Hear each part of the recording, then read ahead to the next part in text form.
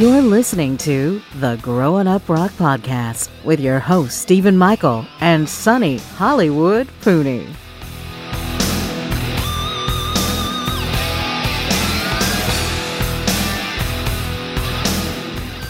All right, Hollywood, you ready to get caught up in a new thing that's not really a new thing, but it's sort of an old thing that's new again? I'm going to do my absolute best. All right, I'm here to try and convert you, my friend, to the church of Enuff's Enough. All right? Because, you know, I've had absolutely enough of you not digging Enuff's Enough. No pun intended. Dude, what's going on? You doing all right this week?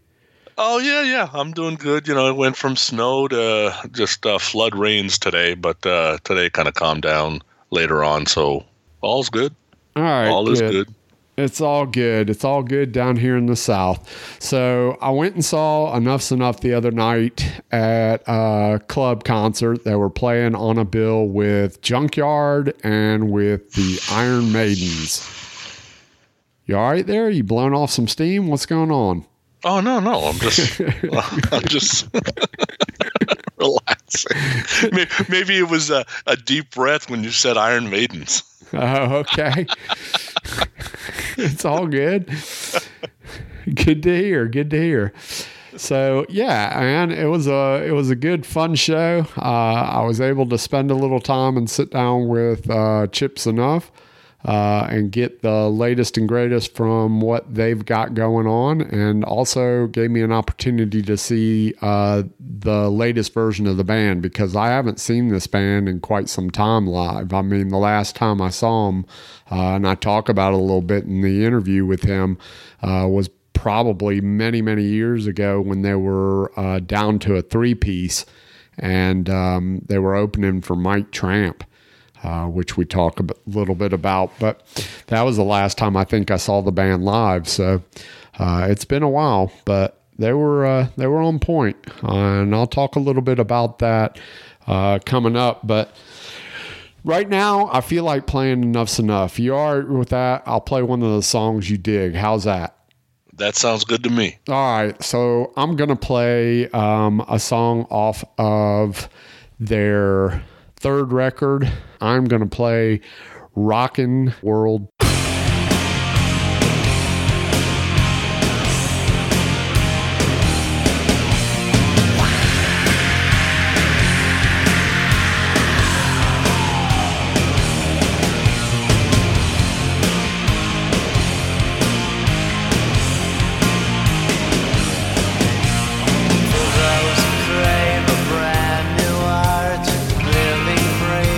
Wild at heart, wanna pray.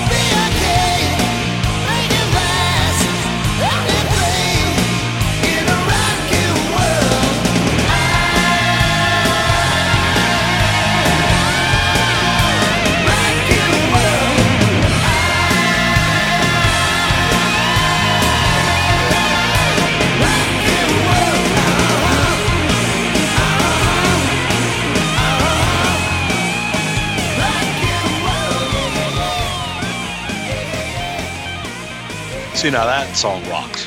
I'm surprised that was not the single, because when I kind of looked it up, the single looks like it was Baby Loves You, and then there was a couple others, but this was not one of the singles. But this song is really, really good. Yeah, it's a good rockin' tune, right? Yeah, I love the vocal melody especially. Yeah, I mean, one of the things, Enuff's one of those bands that I've pretty much followed the entire career. I mean, I got into them from the first record on. I love the melodies. They're basically, so you know me, I'm a fan of the Beatles. I'm a fan of a good melody line, but I like guitars.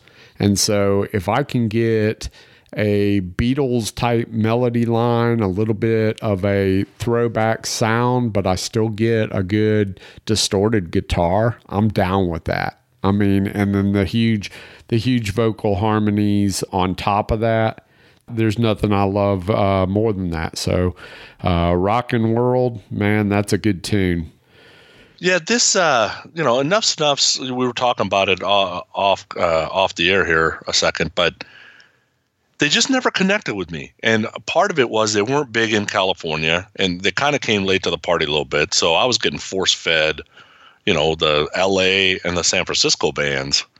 So these guys didn't really hit it or connect with me. And then I think the first two songs I heard was Fly High Michelle, right, and New Thing. And I did not connect with the vocal melodies or Donnie's voice. And I think I immediately gave up on Enuff's at that point. Right. Probably not a great idea, because as I listen to other songs, I like some of their stuff. What's interesting, I guess I need to get your take on this, is Chip's the lead singer now. Does he sound like Donnie or that other guy that sang? Well, he does a good job of sounding a lot like him. I mean, Chip always sang all the vocal harmonies with Donnie. And so it comes across pretty good live. I mean, he's doing all those Donnie tunes, and it sounds on point to my ears. I mean, is he as good a singer as Donnie? Probably not. He'll probably tell you that. But still, I thought it was, I thought it sounded great. I thought they sounded great. So, yeah. So you got to give him credit for that. Because, like, if you were to, let's say, take Dokken. Well, Pilson did all the backup melodies in Dokken, but so now Pilson does all the lead vocals and Don's gone. It will not have the same feel. See, Jeff's great, but Jeff's not Dokken. See, and I think it would sound, especially nowadays, I bet that Pilson could do a better job than Don Dokken in Dokken right now. And I'm not saying Jeff's not a good singer. I think he could pull it off, but it wouldn't have the same feel. Yeah. That's for sure. Well, this does sort of have the same feel in my eyes, but, it's definitely, it's a lot to ask from somebody to take over the lead vocals, and still play bass. And are they a trio right now, or they got four on stage? No, they got two guitar players. So they got two guitar players, a drummer, and then Chip sings and plays bass. So they're a four-piece. And the new guitar player, which he's not really a new guitar player, Tori, he's been in and out of the band for a little bit. Right. But he is smoking, man. That's the first time I've seen him play live, and he's really, really good. Yeah, that was the, I'll call it an oddity because I can't think of a better word, is when I was listening to some of their tunes, it's like, okay, well, it's got a kind of that mid-tempo vibe. Okay, it's kind of got good harmony here. And then the guitar will smoke. Yeah. And it's like, well, that guy doesn't fit with what they just did. And then they go back to what they were doing with the melody. So obviously it was important to Chip to have a guy that could really tear up guitar. There's no doubt. Well, so just to give you a little bit of background, I mean, do you know the background of the band at all? Not a ton. Not a ton. So the original guitar player, originally, do you remember a band out of Chicago called Life, Sex, Death? Oh, yeah. With Stanley, the bum, right? Yeah. The bum singer. So the guitar player in Life, Sex, Death, Alex Kane, was the original guitar player in Enuff's Enuff, at least when they got their deal. And they didn't like his playing at all. His playing did not fit the band at all. And so they aced him and got Derek Frigo. Once they got Derek Frigo in the band, they got signed. Derek Frigo's dad is like this virtuoso violin player. So he has like all these musical genes, right? So he was a smoking guitar player. He did great work on the demos. And once he got in the band, the record company signed them. So he turned it around as far as the band's sound and helped get them a deal. But he's a smoking guitar player. So that's kind of the backstory there with having a great player in the band. Oh, okay. That's cool. Definitely a band that I'm into, and glad to see they're back up and doing some stuff. It sounds like things are getting good for the band, and they've got a new record coming out, which we talk about a little bit, and so it's all good. Why don't we go ahead and play this interview, then we'll come back. I'll talk a little bit about the show, and we'll go from there. Sound good? Sounds great. All right, cool. Here's my interview with Chip's Enuff.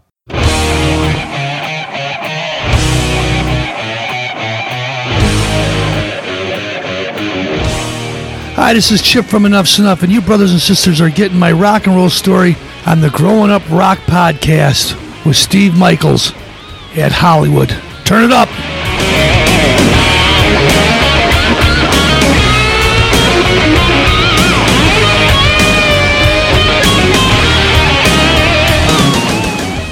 Hey, Chip. Yep. Thanks for spending a little bit of time with me today. No problem, bro. Good to see your face. I'm glad you came out to see us today. Hey, I'm excited. I haven't seen you guys in probably 10 years. I think the last time I saw Enough's Enough, it was a 3-piece, and you guys were playing with Mike Tramp. Yeah, nice little tour there. I'll tell you, we got a tour bus on that. Mike Tramp just finished up with the White Lion stuff. He says, I'm going to go out. He couldn't get Vito to come out on the tour for some reason. Evidently, Vito just didn't want, he wasn't hungry, didn't want to go out again. So we talked about getting a bus, and we did. And both bands traveled together and did about 44 dates. Mike was terrific. I really enjoyed hanging out with him. And one great story I have on that tour was we showed up in New York, and my former guitar player, singer, Johnny Monaco, said, hey, what are you guys doing today? We said, we're going to get some sleep. We're going to go down to Howard Stern in the morning. And Monaco said, why would you guys go down to see Howard Stern? He doesn't like the band, doesn't like you. He don't give a shit about us. It's so stupid. And he went to bed. And that night I got up at 4 a.m. with my security guy, Ruben, who's been with us for years. And went down to Howard Stern's show, called there. No publicist, nobody set anything up. I've had a lot of history with Howard in the early days. And Ron, the limo driver, picked up the phone and said, what are you doing here? I said, we're on tour right now with White Lion, and I'd love to talk to Howard and say hi. He goes, listen, I'll come down and get you right now. And I showed up upstairs. They let me in the building, which was nice. That was the first win. And then boy, Gary Delbati, my old buddy, says, Chip, you're only going to get about 10, 15 minutes here. We got a lot of stuff going on. I said, no problem, Gary. Just want to talk to Howard and let him know we're on tour. And I was on for 2 hours. Talking, telling all the stories about all the records, the touring, the debauchery, the promiscuity, substance abuse, all the great stuff that we had. And Howard absolutely loved it. He thought it was charming. He likes when you're not afraid to show your warts or scars or tattoos. And great interview. And by the way, after that interview with Howard that day, I was number 2 on Google. And I was so excited. I went to Opie and Anthony after that show, and they said, you're number 2 today. Everybody's looking you guys up. I said, that's great. We show up at the venue, and there's a fire truck there and 8 squad cars, jam-packed, 200 people outside that can't get into the venue, and the next day's shows are completely sold out. I attribute it all to Howard Stern. Yeah, and are you currently doing the Man Cow show in Chicago still, or no? Yeah, I do a Man Cow show. We did a TV show for a couple of years on Fox. On the U, and after that, he said, I'm tapping out. I'm going back to just radio. And he signed a huge deal with the Loop. They're wonderful, and he's really good at radio. Mm-hmm. And then he asked me to come in there and co-host the show, and I don't do it all the time, but I do it quite a bit. And he's been very good to me and into the band as well, and it's a great medium. We reach a lot of people. Sure. and it's helped get Enough Snuff back on the map and reacquaint ourselves with the audience out there that may have forgotten about us. Yeah, and it's great because it's local for you there and being a Local, Chicago boy. But you get New York, you get Indiana, you get Milwaukee, right, and all them surrounding. You got 8 to 10 million people that can hear, that have access to listen to that station. Yep. And he's number one in Chicago right now, so it's a good medium for me. And listen, if I was living in New York, I'd be doing Stern Show all the time too, because I absolutely adore him. He's been wonderful in my band, and he's a great friend. It is what it is. I live in Chicago. I get a chance to do Mancow Show. I'm very thankful. He's terrific at what he does, and I'm just real happy to be a part of the show. Enough's never really left. You've kept this train rolling now for 30 plus years. I mean, since 85, 84, essentially. You've had 20 plus albums, if you include the greatest hits and the live records and things like that. So you guys have had a pretty illustrious career, even if you're not a household name. The songs are amazing. I appreciate that, and I owe that to my brother Donnie as well. He's a wonderful songwriter, great partner. We had a wonderful run for 30 years, and there was a lot of stuff that we had to go through that fans don't know about it, and maybe it's better off that they don't. What was the most important thing for us to focus was the songs, and we were able to get in the studio and make records, and I thank the record companies for taking a chance on the band. And there's a lot of great things that came out of all those years together. And one of them, the biggest one to me, would be the songs. Perhaps our friendship is a wonderful thing too. Being able to travel around the country, go to Japan, go all through Europe, play those shows for thousands of people, play the big festivals, opening for bands like Cheap Trick and Aerosmith and all the great groups that we were a chance to share, that were nice enough to share their stage with us. But at the end of the day, it's all about the songs, and it's about those records, and I think we left a nice and indelible mark. And it's a different change. It's a change of the guard right now in the music business. For all musicians, not just myself. For the new guys, I feel tough. I feel sad for them. It's a very tough business to find your loophole and get a chance to get in there and get your music to be heard by a lot of people. And I think we're very blessed. The good Lord works in mysterious ways. Okay, we're lucky to be where we're at right now. Back in the game again. Major label deal. Another record coming out. Major tours coming out, being announced this summer through Live Nations. And started last year with Ace Frehley and the Kiss tour that we did. And now it's finally coming to fruition. And we get a chance to go out and play. We'll go out for 3 months. Whether it's in a van or a bus is irrelevant. Playing to a great audience every single night and get a chance to push our songs. That's all that matters to me, and seeing those fans. Without the fans, there's no band. They did everything for us. They kept us going all these years. And I'm just grateful that I get another chance. Yeah, that's exciting. So if I could, I'd like to kind of take a step back a little bit in your personal career. I think it's been publicized at one point in time when you were growing up. It was all about baseball. I mean, you were quite a good pitcher back in the day, and you even tried out for a few major league teams at one point. But at some point you decided, hey, I'd rather be a musician than be a baseball player.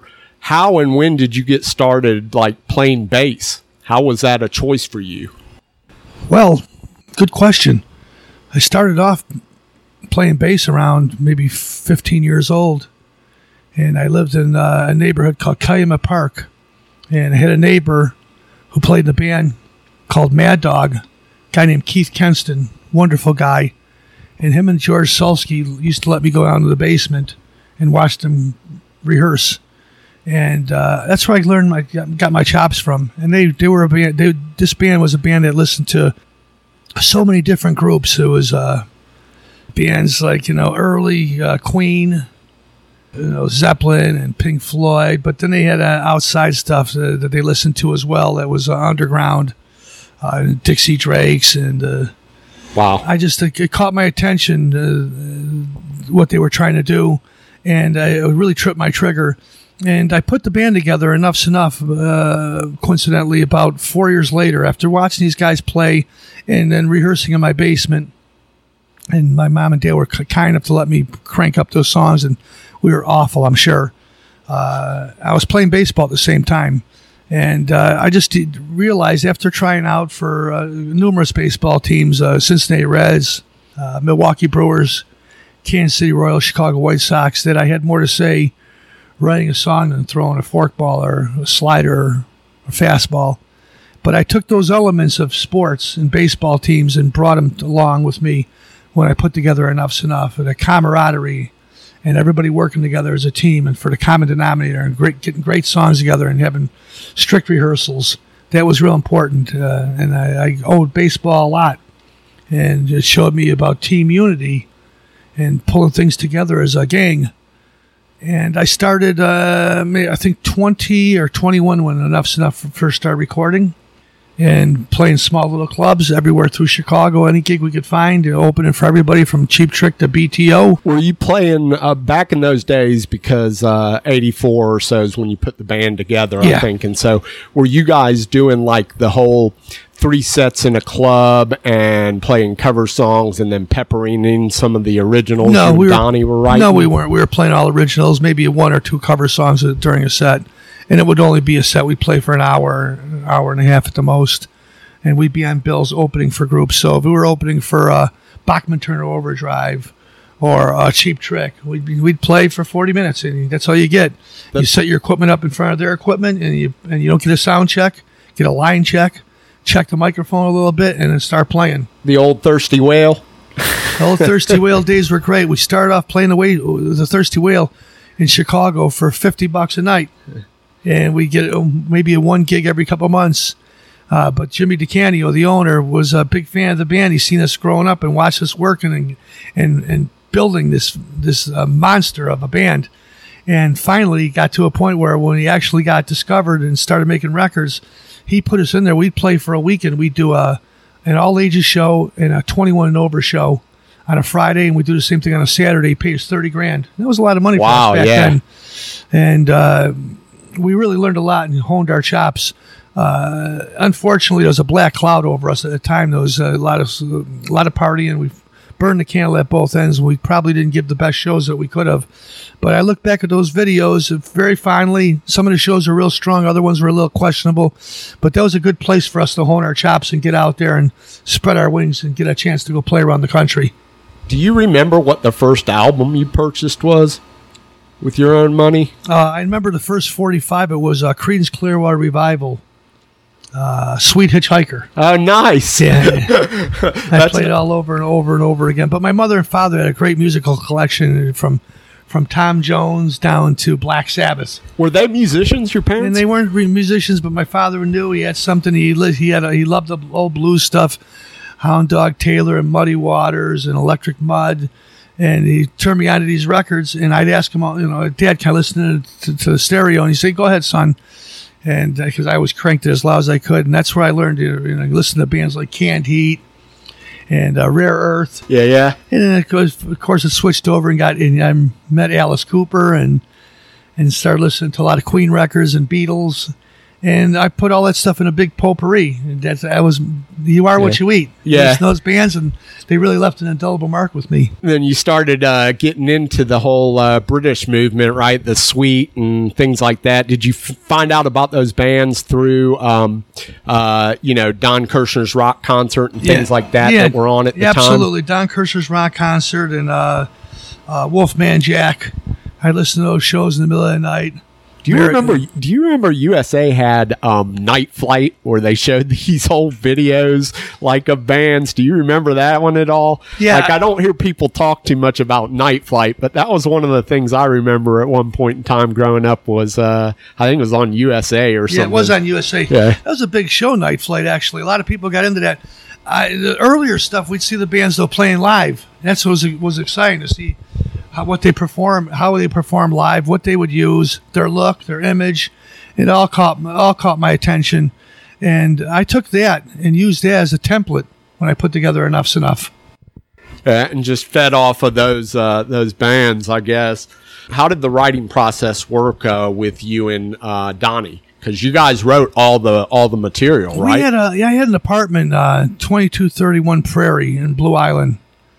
And we lived on the top floor, and we had a small little 8-track Fostex. And that's where everything started. We had a little drum machine. I'd come up with the drum beats with him. I'd show him what my idea was, and he'd program it in the drum machine. And then we put the songs together, and that's how we did it in the early days. And they say the songs came all different ways. Donnie would come up with an idea, or I'd come up with an idea or a riff. Well, that was my question. When you say idea, was it a melody line or a riff? All different ideas. You know, it could be a joint in an ashtray, lipstick on a glass. Something would trip our trigger, and we'd find something that was the common denominator that would work with both of us. Interesting. And we never had a problem with that at all. And we were writing machines at that time. And Donnie, very profound writer, come up with great stuff. And the stuff that I would come up with that would maybe be average to some, he would turn into greatness. We had wonderful chemistry together. And all them early songs all were written in that little apartment, in that little bedroom there, with no electricity. Donnie went downstairs and set it up to where when you turn the lights on in the hallway in the morning, all electricity would come up in our place because we couldn't afford electricity. We had a refrigerator that was all just nothing but ice cubes, and we'd throw the eggs in there and the milk and the water, whatever we needed to have. That was our refrigerator, and we just wrote and wrote and wrote, and had a bunch of material. And I eventually went down to Lake Geneva, Wisconsin, and met these guys, my manager Bob Brigham and his partner Ron Fagerstein, and they were more than willing to listen to our cassette tape of the songs we had. And I remember saying to him, "Hey, guy, I only had a minute of interview with the guys." And I said, "Hey, guys, I got a band called Enuff's Enough, and we write hits." And I gave them this the cassette, and they go, "Okay, yeah, good luck." And that was it. And 6 months later, they called me and said, "Hey, we're in Tel Aviv, and we pulled your cassette out and put it in, and you're right. You got some great songs here. We want to meet you." And then Donnie and I went down to Lake Geneva and met the guys. Everything went wonderful meetings. And they said, "We got our own recording studio called Royal Recorders in Lake Geneva. It's in the Americana building. And we'd love you guys to come down and record a few of your songs." And that's where everything started, really did. Yeah. Do you remember the first song you wrote? Off the top of my head, there was a few of them, actually, in the first day that we wrote these songs. You're talking to a guy who's written over 1,000 songs with my brother, just tons of material we had. It ended up somewhere. The first song you guys wrote actually ended up somewhere? Yeah. Enough for Me, I think, was the first one. Yeah. We had in the early demos, we had stuff like Tara Nicole, my daughters. Yeah. And just a lot of pop stuff, I wish I could tell you what the early stuff was. Heaven in a Bottle, that was an early one. There's so many great songs that, and some of them slipped through the cracks, and rightly so, because they weren't great songs. Yeah. But they were a stepping stone for us to come up with the earlier material, which is, Catholic Girls and Day by Day. And those weren't the first songs. That was the first record. Right. And then later on, we started growing a little bit more and took some more chances and came up with the new things in the Fly Migels. Right. And one of the things that I was curious about, so I know that Schulman came in to sign the band. You were talking the rehearsal or the audition wasn't great for him, but you basically played 2 songs for him, and that's all he really needed to see. What were those 2 songs? Do you remember? The first song, by the way, was Somewhere Else for Me. That was the first one we wrote. Okay. Finally came back to all me. right, good. On the Derek Schulman stuff, Derek heard the early demos, Fly High, New Thing, Baby Loves You, or the early stuff he heard. And that tripped his trigger, and that's what excited him. And he came to Chicago, flew to Chicago to see us at a rehearsal. So, do you remember those 2 songs you played for Derek? Yeah, the first songs he got were "New Thing," okay, which he absolutely adored, and "She Wants More." Okay, and he loved them. He came down to the rehearsal in Chicago at a place called Dress Rehearsal on Grand. And the first song we played, Derek broke a guitar string, and Donnie said over the mic to Derek Schulman, "Let me know if he blew the deal. I'll fire him right now." And we all giggled and laughed, and we played one more song. And after we were finished with that song, which I think She Wants More, Donnie says, "You've heard enough, haven't you?" And Schulman says, "I certainly have." And we thought, well, we didn't care because we already had a deal with Capitol Records, and that's what we wanted to go to because Capitol had the Beatles, and we wanted to come back and use the old font and logo, the Beatles stuff, and come out real retro like that. However, the next day we got a facsimile from Atco Records and Derek Schulman offering us a multi-album deal. Yeah. And so we ended up going with Atco. And we liked where Derek came from, musician, singer. Right. And he signed some great bands, Bon Jovi and Cinderella and Pantera. He had some good stuff. He had a good sense of balance and a great set of ears. And we thought, well, maybe this is the best place to go to because we're signing with a label where actually there's musicians there and guys that know how to play and know how to write songs. Right. By the way, Derek Shulman had a band called Gentle Giant, if anybody out there likes prog rock, check them out because they were a terrific band back then. This is during the Genesis era and stuff. And those guys were way ahead of the game, but they were a little bit avant-garde. They had one hit called Kite, and it was a modest hit. But it set the tone for him, and he realized that after a while that maybe going out and trying to find bands like Bad Company and AC/DC would be more suited to him than getting up there and singing in front of thousands of people every single night. Right. I get it. Yeah. And you put out the first record, and then you moved on to Strength, and you guys recorded 32 songs for Strength, and we're going to do a double record at some point. Yeah. So I think, 15 songs made it on the record. Yeah, we did it without permission. The record company was smart. That we did the first record without anybody showing up, any assistance whatsoever from the label. So when the second record came along, and the first record was gold, they said, well, the guys had some success on the first record. Let's leave it alone. If it's not broken, there's nothing to fix. When he eventually showed up in Los Angeles at I forgot where we recorded it. We did do some of it at A&M, and we did some of it at One on One. And he came out to the studio to visit the band and see how things were going. He said, after hearing all the songs, he goes, "Guys, we have a good problem. Too many good songs. It's too much information to put out there. Let's just take the best 15 and put it on Strength. And you guys did a wonderful job, but we'll keep those other songs for records in the future."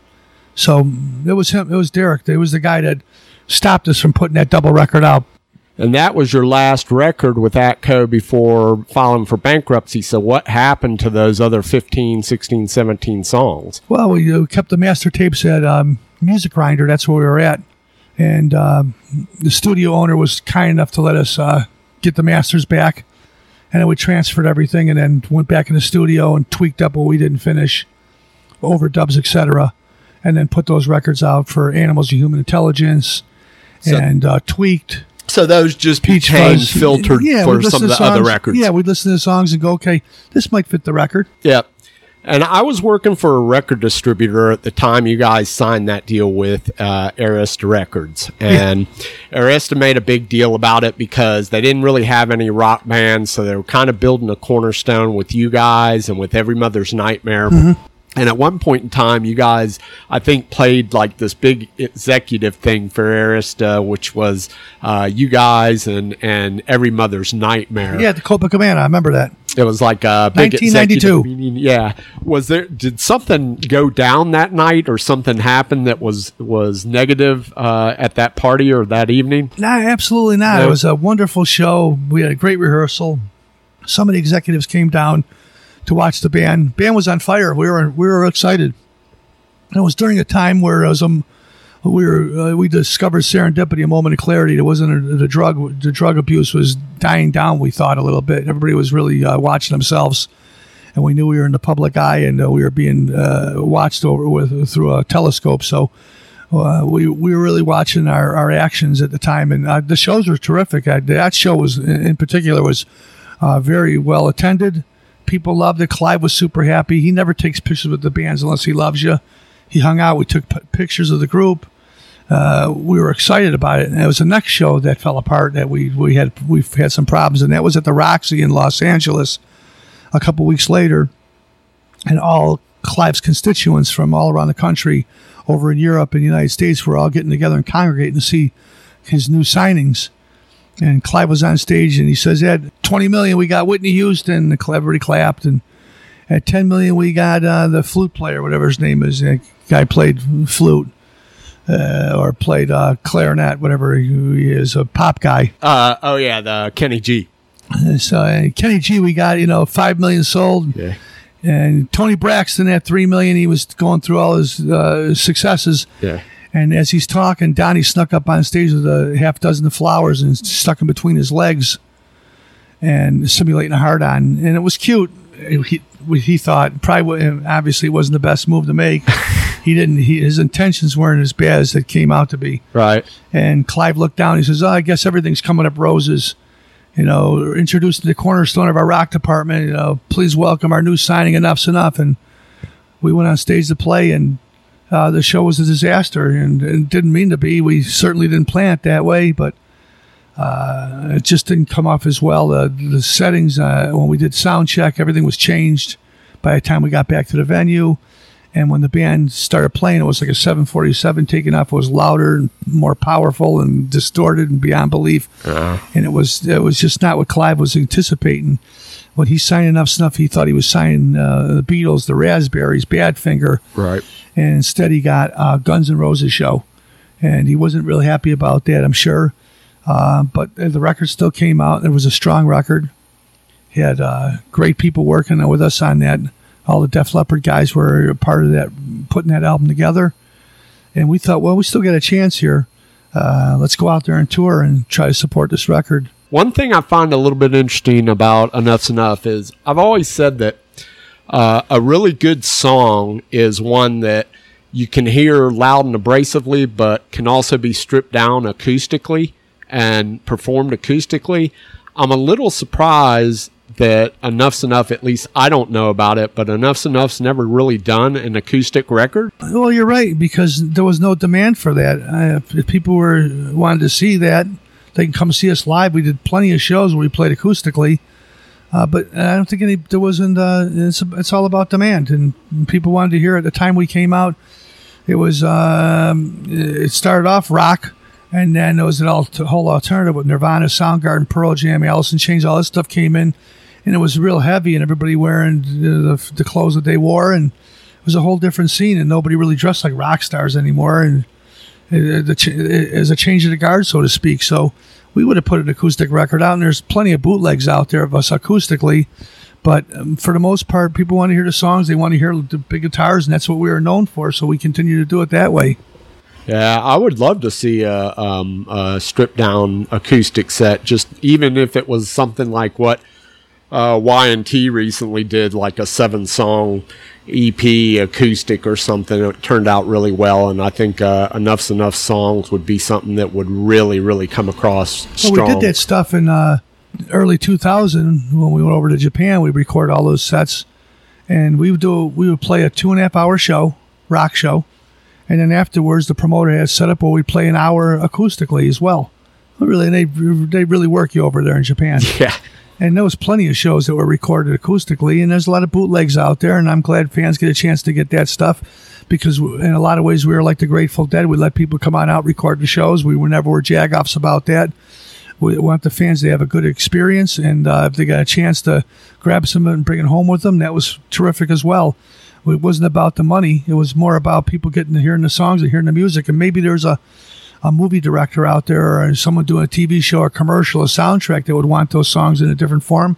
So we always put it out there the best we could, and you hope that the right people hear it. You've played on a lot of different records and helped produce a lot of different things. I saw you playing with somebody, and I can't recall who it was, but you turned up on TV in the background somewhere playing with some pop artist at some point. Who all have you played with? Well, I've recorded and played with, members of Journey, Smashing Pumpkins, Cheap Trick, Styx. What you were talking about, the NBC show is called Hit Me Baby. I used to play bass in a band called Missing Persons. And I was with them on and off for about 5-6 years. I love Dale. She's terrific. Yeah. Band's a wonderful legacy they left behind. Big Terry Bozzio fan as well. And I did that tour for a while, and we did some pretty big shows. And that just happened to be one really great show that we did that was televised where millions of people can see it. And a lot of people see me on that show, and I did it because for 2 reasons. One, we had a little lull in time where Enuff Snuff was off. And 2, I thought by playing with her would help elevate the perception of Enuff Snuff and reach different fans that might not know about our band. Well, and it's all par for the course these days. I mean, you got guys like Nuno from Extreme playing guitar for Rihanna on tour. So I think it speaks more about the musician you are than anything, because I know that Donnie in the past, some of the past interviews, he's said some very nice things about you as far as being one of the best bass players he's ever played with, and just really you don't get enough credit for your musicianship, I don't think, and you really hold down that that song. So I think that needs to be pointed out a little more. That's nice to hear that. It's always good to be recognized for what you do, but I'm more of a team player, and I don't really need to have the recognition as a bass player. It's nice to people hear the stuff, and the songs are what's important. I play bass for the song, and if the song does well, the bass obviously is a big component in those songs. So it's always good when people recognize what you do. But that wasn't why I got into the business. I want to put songs out there, and I want to have great performances and have a wonderful band and go out and play the songs. So when people get the records, if they hear those songs, they go, wow, sounds just like the record. And if they come see and they don't know who the band is, they hear the live performance, they go, this band is great live. It's all about the indelible mark that you leave with the audience, and more than your individual recognition, I think. But it's always nice to hear when people say good things about you. Yeah, that's your legacy, is the songs itself. And so you just you put out Clowns Lounge, and this is your new contract with Frontiers Record, correct? Yeah. Since I've taken over lead vocal duties with Enuff's Enough, the whole game has changed, and we're building it up right now. The whole team is building this puzzle back up that's been scattered all over the ground. New record, new songs, another chance, and there's still gas in the tank, and we're all healthy still. God bless us. So that's a good thing. I wasn't planning on a record deal. We did the M3 Festival in Baltimore, and right after that, Frontiers contacted us and said, we'd like a record out of Enuff Snuff. Now, I had no material. I just had old stuff, old songs in the vault, and an archival record, if you may. And I took that archival record, went in the studio, tweaked it all up, put a couple other songs on there that we wrote as a band as we are right now today, and I think that really helped us a lot. Put that record out, did very well for Frontiers Clowns Lounge. Went out and got a tour, got the Kiss Cruise. I was doing a Monster Rock, and after Monster Rock, I came in and I was hired by Rock and Roll Fantasy Camp to play with Cheap Trick and Blue Oyster Cult and Paul Stanley. And Paul came up to me and said, hey, man, we're doing a Kiss Cruise. We'd love you to have Enuff Snuff support us. And I said, I'd be honored to. And he said, well, you guys, I asked you a couple of years ago, and you couldn't do it. And I said, we just weren't in that position right now, but we are now. And he called Doc McGee and got us on there. Those 4 shows really set the tone, because right after that, Ace Frehley called me, and his agent, a guy named Kevin over at North Star, said, Chip, you guys want to take this tour? The money's not great, but you could play with Ace every single night. And I said, we'll take it. And that changed the band right there. That one tour set the tone for us. The record came out, did very well for us. The tour was successful. And then, of course, Frontier said, okay, we want to up our deal. Let's make it a 3-album deal. Can you guys give us another record? And we just finished our new record yesterday. Ah, awesome. So Clowns Lounge was kind of an archival record, which is you had stuff from with a couple new songs in there. The first single was Dog on a Bone. That was new, and had the band How We Are Today. Rest of it was stuff that Donnie and I have written years ago, and it was just sitting in a vault. Yeah. I thank God I was intuitive enough to save all those demos. Yeah. And then I went back, and I have my own recording studio in Chicago and Blue Island. And I went back in the studio, and I tweaked all them songs up and added the new songs. And the new record that you just finished, is it the same, or is it all new? Brand new songs, brand new record. That's called Diamond Boy. You're the first guy I've told about it. That's awesome. I'm excited about that. And everybody that's in the touring band now. Tori Stolfragan, lead guitar. Tony Oscar Fennell playing guitar, also singing, playing keyboards. And Daniel Benjamin Hill playing drums. Real throwback 70s album.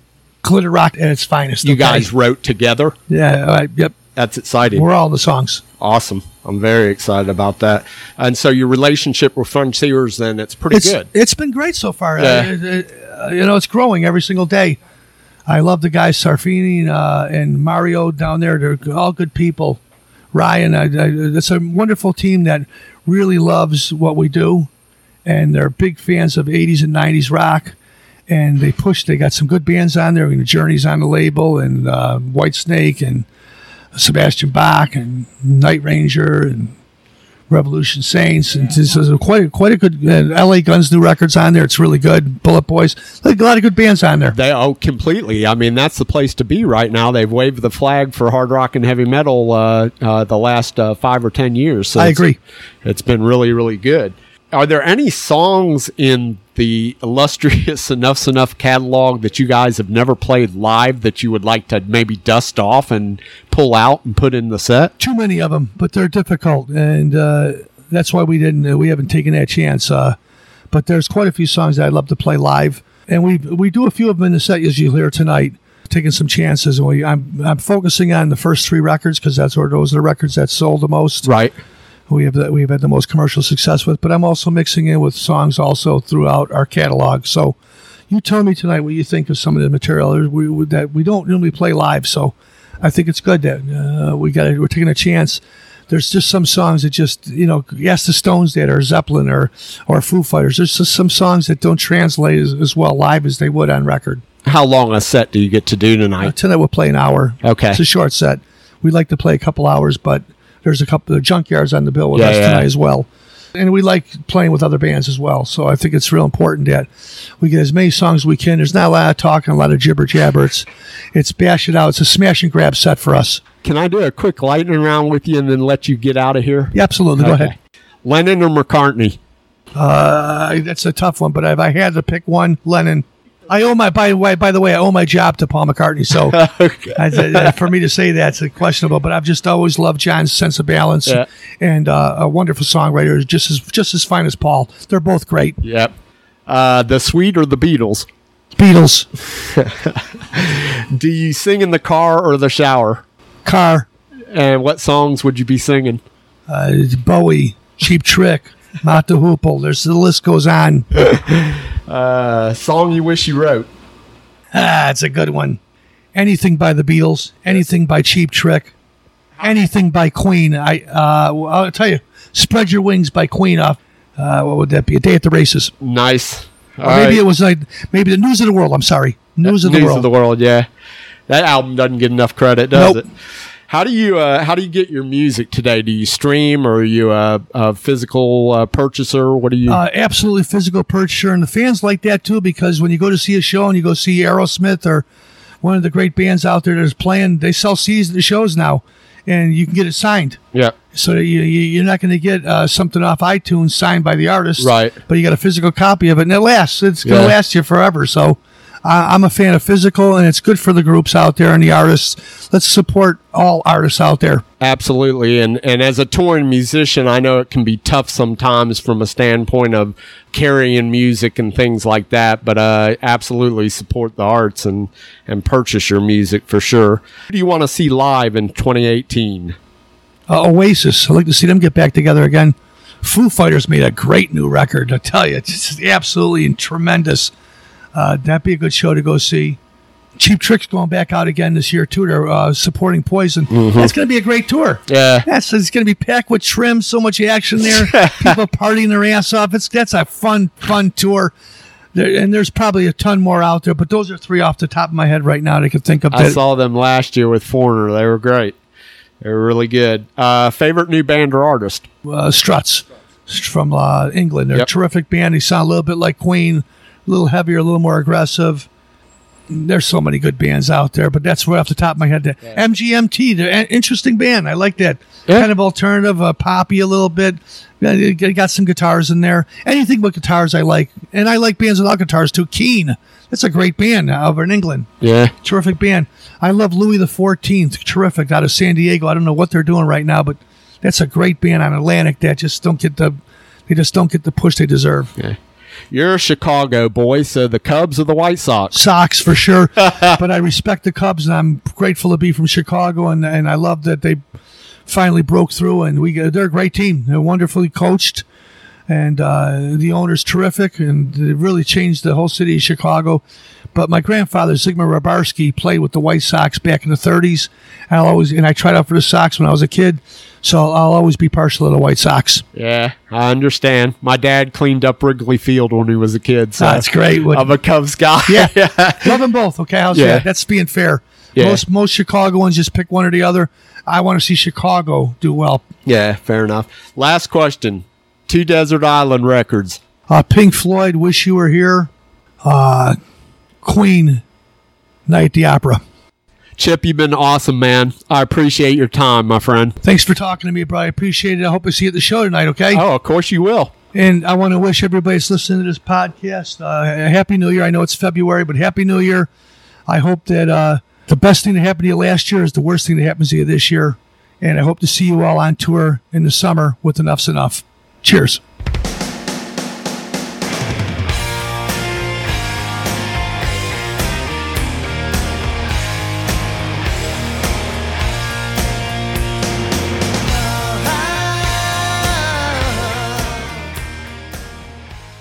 All right, so that's my interview with Chips Enuff. What do you think there, Hollywood? It's a great interview. I mean, there is no doubt that that guy's pretty humble. I mean, this is great content. Yeah, he's given a few interviews before. It sounds like he knew what he was saying. He was right on point. Just hit play, hit record, and let it go. Yeah, no doubt. No doubt at all. Didn't have to do a whole lot of talking, which was good. So now, did you talk to him before the show, right? Yeah, I got opportunity to talk to him kind of early in the afternoon, right after sound check, and before they took off and took a little personal time to go back to the hotel and everything. So I didn't have a real long time. I had that, 30 or 40 minutes. He was super, super gracious with his time. In fact, I held him up from eating his dinner, and I felt bad about that. So I just wanted to get him out of there, once he spent some time with me, which was cool. So then I hung around the club a little bit, chatted it up a little bit with the guys from Junkyard, because as I said, they were playing on the bill with Junkyard, which Junkyard's another band that I like quite a bit. And then the Iron Maidens. And Enough's Enough was going on first. They were playing their set, and then Junkyard, and then the Iron Maidens, which is funny. It's weird. A tribute band is closing the night out, but that's how it worked. I think the headline, or I think Junkyard and Enough's Enough wanted to get their sets out of the way so that they could probably get on the road. I don't know. I'm speculating. They didn't say that, but just kind of a weird thing to have a tribute band closing out the night. So, and where was this at? This was at a small club in a suburb of Atlanta called Buford, and the club's called 37 Main. They do quite a few national acts through there. I've seen like Warrant and Adler's Appetite and some other things, Lynch Mob, et cetera, et cetera. In fact, LA Guns played there last night with Phil and Tracy, but I didn't make it out to that show. I was just a little bit too tired, and it was a school night. So, and you said they played a pretty small set. Did they do any covers, or was it all originals? They did a cover. So here's the set. I'll read you the set. They opened up with "Baby Loves You," which is off the Strength record. Then they went into Kiss the Clown, which is off the first record. Heaven or Hell, which is off Strength. In the Groove, which is off the first record. They went into some guitar solos after that. Then they went into Gene Genie, the David Bowie song. Then they went into Fly High Michelle off the first record. New Thing off the first record. Dog on a Bone, which is off the Clown's Lounge, the latest record that they put out, which was one of the new songs that they wrote for the record. And then they finished up with Wheels, which I think is off of either Seven or Paraphernalia. I can't remember which record that's off of. Okay. And that was the set, pretty much. 30 minutes, 35 minutes? No, it was closer to probably 45 or 50 minutes when it was all said and done. They talked in between the songs and had some fun and did some extensions and things like that. So they did a few things. One song they didn't play that I absolutely love, and so I'm going to play it right now, is a song called For Now.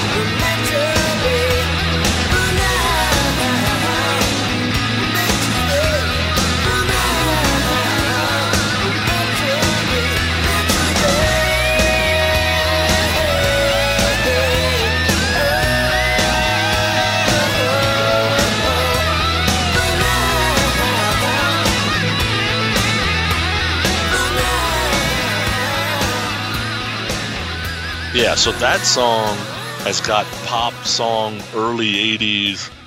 Like, I'm listening to it going, is this Flock of Seagulls? Is this... Like, it's got that pop sensibility to it. It's totally pop, but it sounds freaking great, and I love the melody line. Flock of Seagulls, that's a little much, man. Come on, at least there's guitars in there. What the fuck? What are you trying to say? So, but that song just seems a little late to the party. Like, if that song gets released in the early to mid 80s, it's got a shot to probably take off. Well, but 1989 is a little late. You know, that's what's messed up about this band. So they put the band together in 84. So, I mean, they were a band in 84. You know, in 85, they were honing their chops and playing Chicago and, you know, opening up for national acts and garnering a bunch of attention. But for whatever reason, it just took them that 3 or 4 years to finally get signed and finally get a record out, you know. And by that time, like we said, by that time it was late to the party, 89. Yeah. You know, a lot of bands in that 89 to 90 span got really shortchanged because there was a lot of great bands out at that time that just got shortchanged. I think, yeah, if you were an established band, you were selling millions of albums at that point. That's right. Like Dr. Feelgood was one of the biggest albums of that era. Yeah. Right? But if you were starting out, man, you got lost in the Dr. Feelgood shuffle. Yeah. In fact, you know, that'd be a good Ain't No Disco to do, like 88, 89 maybe. Yeah. Right in around there would probably be a good episode of This Ain't No Disco, because if we dig deep enough, we could find probably a lot of really good records that came out that didn't get the exposure that they deserved. Right. Okay. Well, that's cool. Please make sure you subscribe to our podcast, Growing Up Rock, and leave us a review on iTunes. Give us a like and leave us a comment on Facebook at Growing Up Rock. So that's it. That's my Enuff's Enough conversation with Chips Enuff. There you have it. Well, great job, sir. Yeah, like I said, that guy was a good interview, right? He was like on autopilot on some of that stuff. But, you know, at least he's a good talk. Sometimes it's hard to get the answers out. Yeah, he's an interesting dude for sure. And that band has seen and done a lot and been through hell like a lot of other bands. But, hey, you know, what are you going to do? So, cool. All right. Well, that's it for this week. All right. See you next week. Later.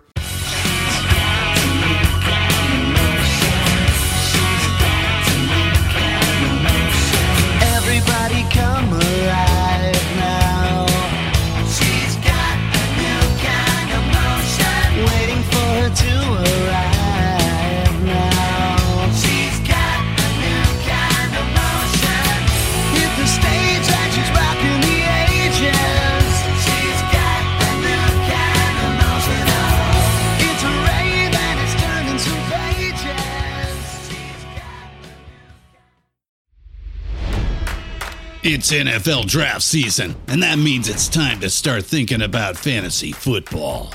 FantasyPoints.com features industry-leading experts and prognosticators using proprietary hand-charted data to help you score more fantasy points. FantasyPoints.com is the place to go for whatever kind of fantasy football you play. Whether you play fantasy football, daily fantasy sports, or do a little bit of everything, Fantasy Points has the meticulously researched content to guide you to victory.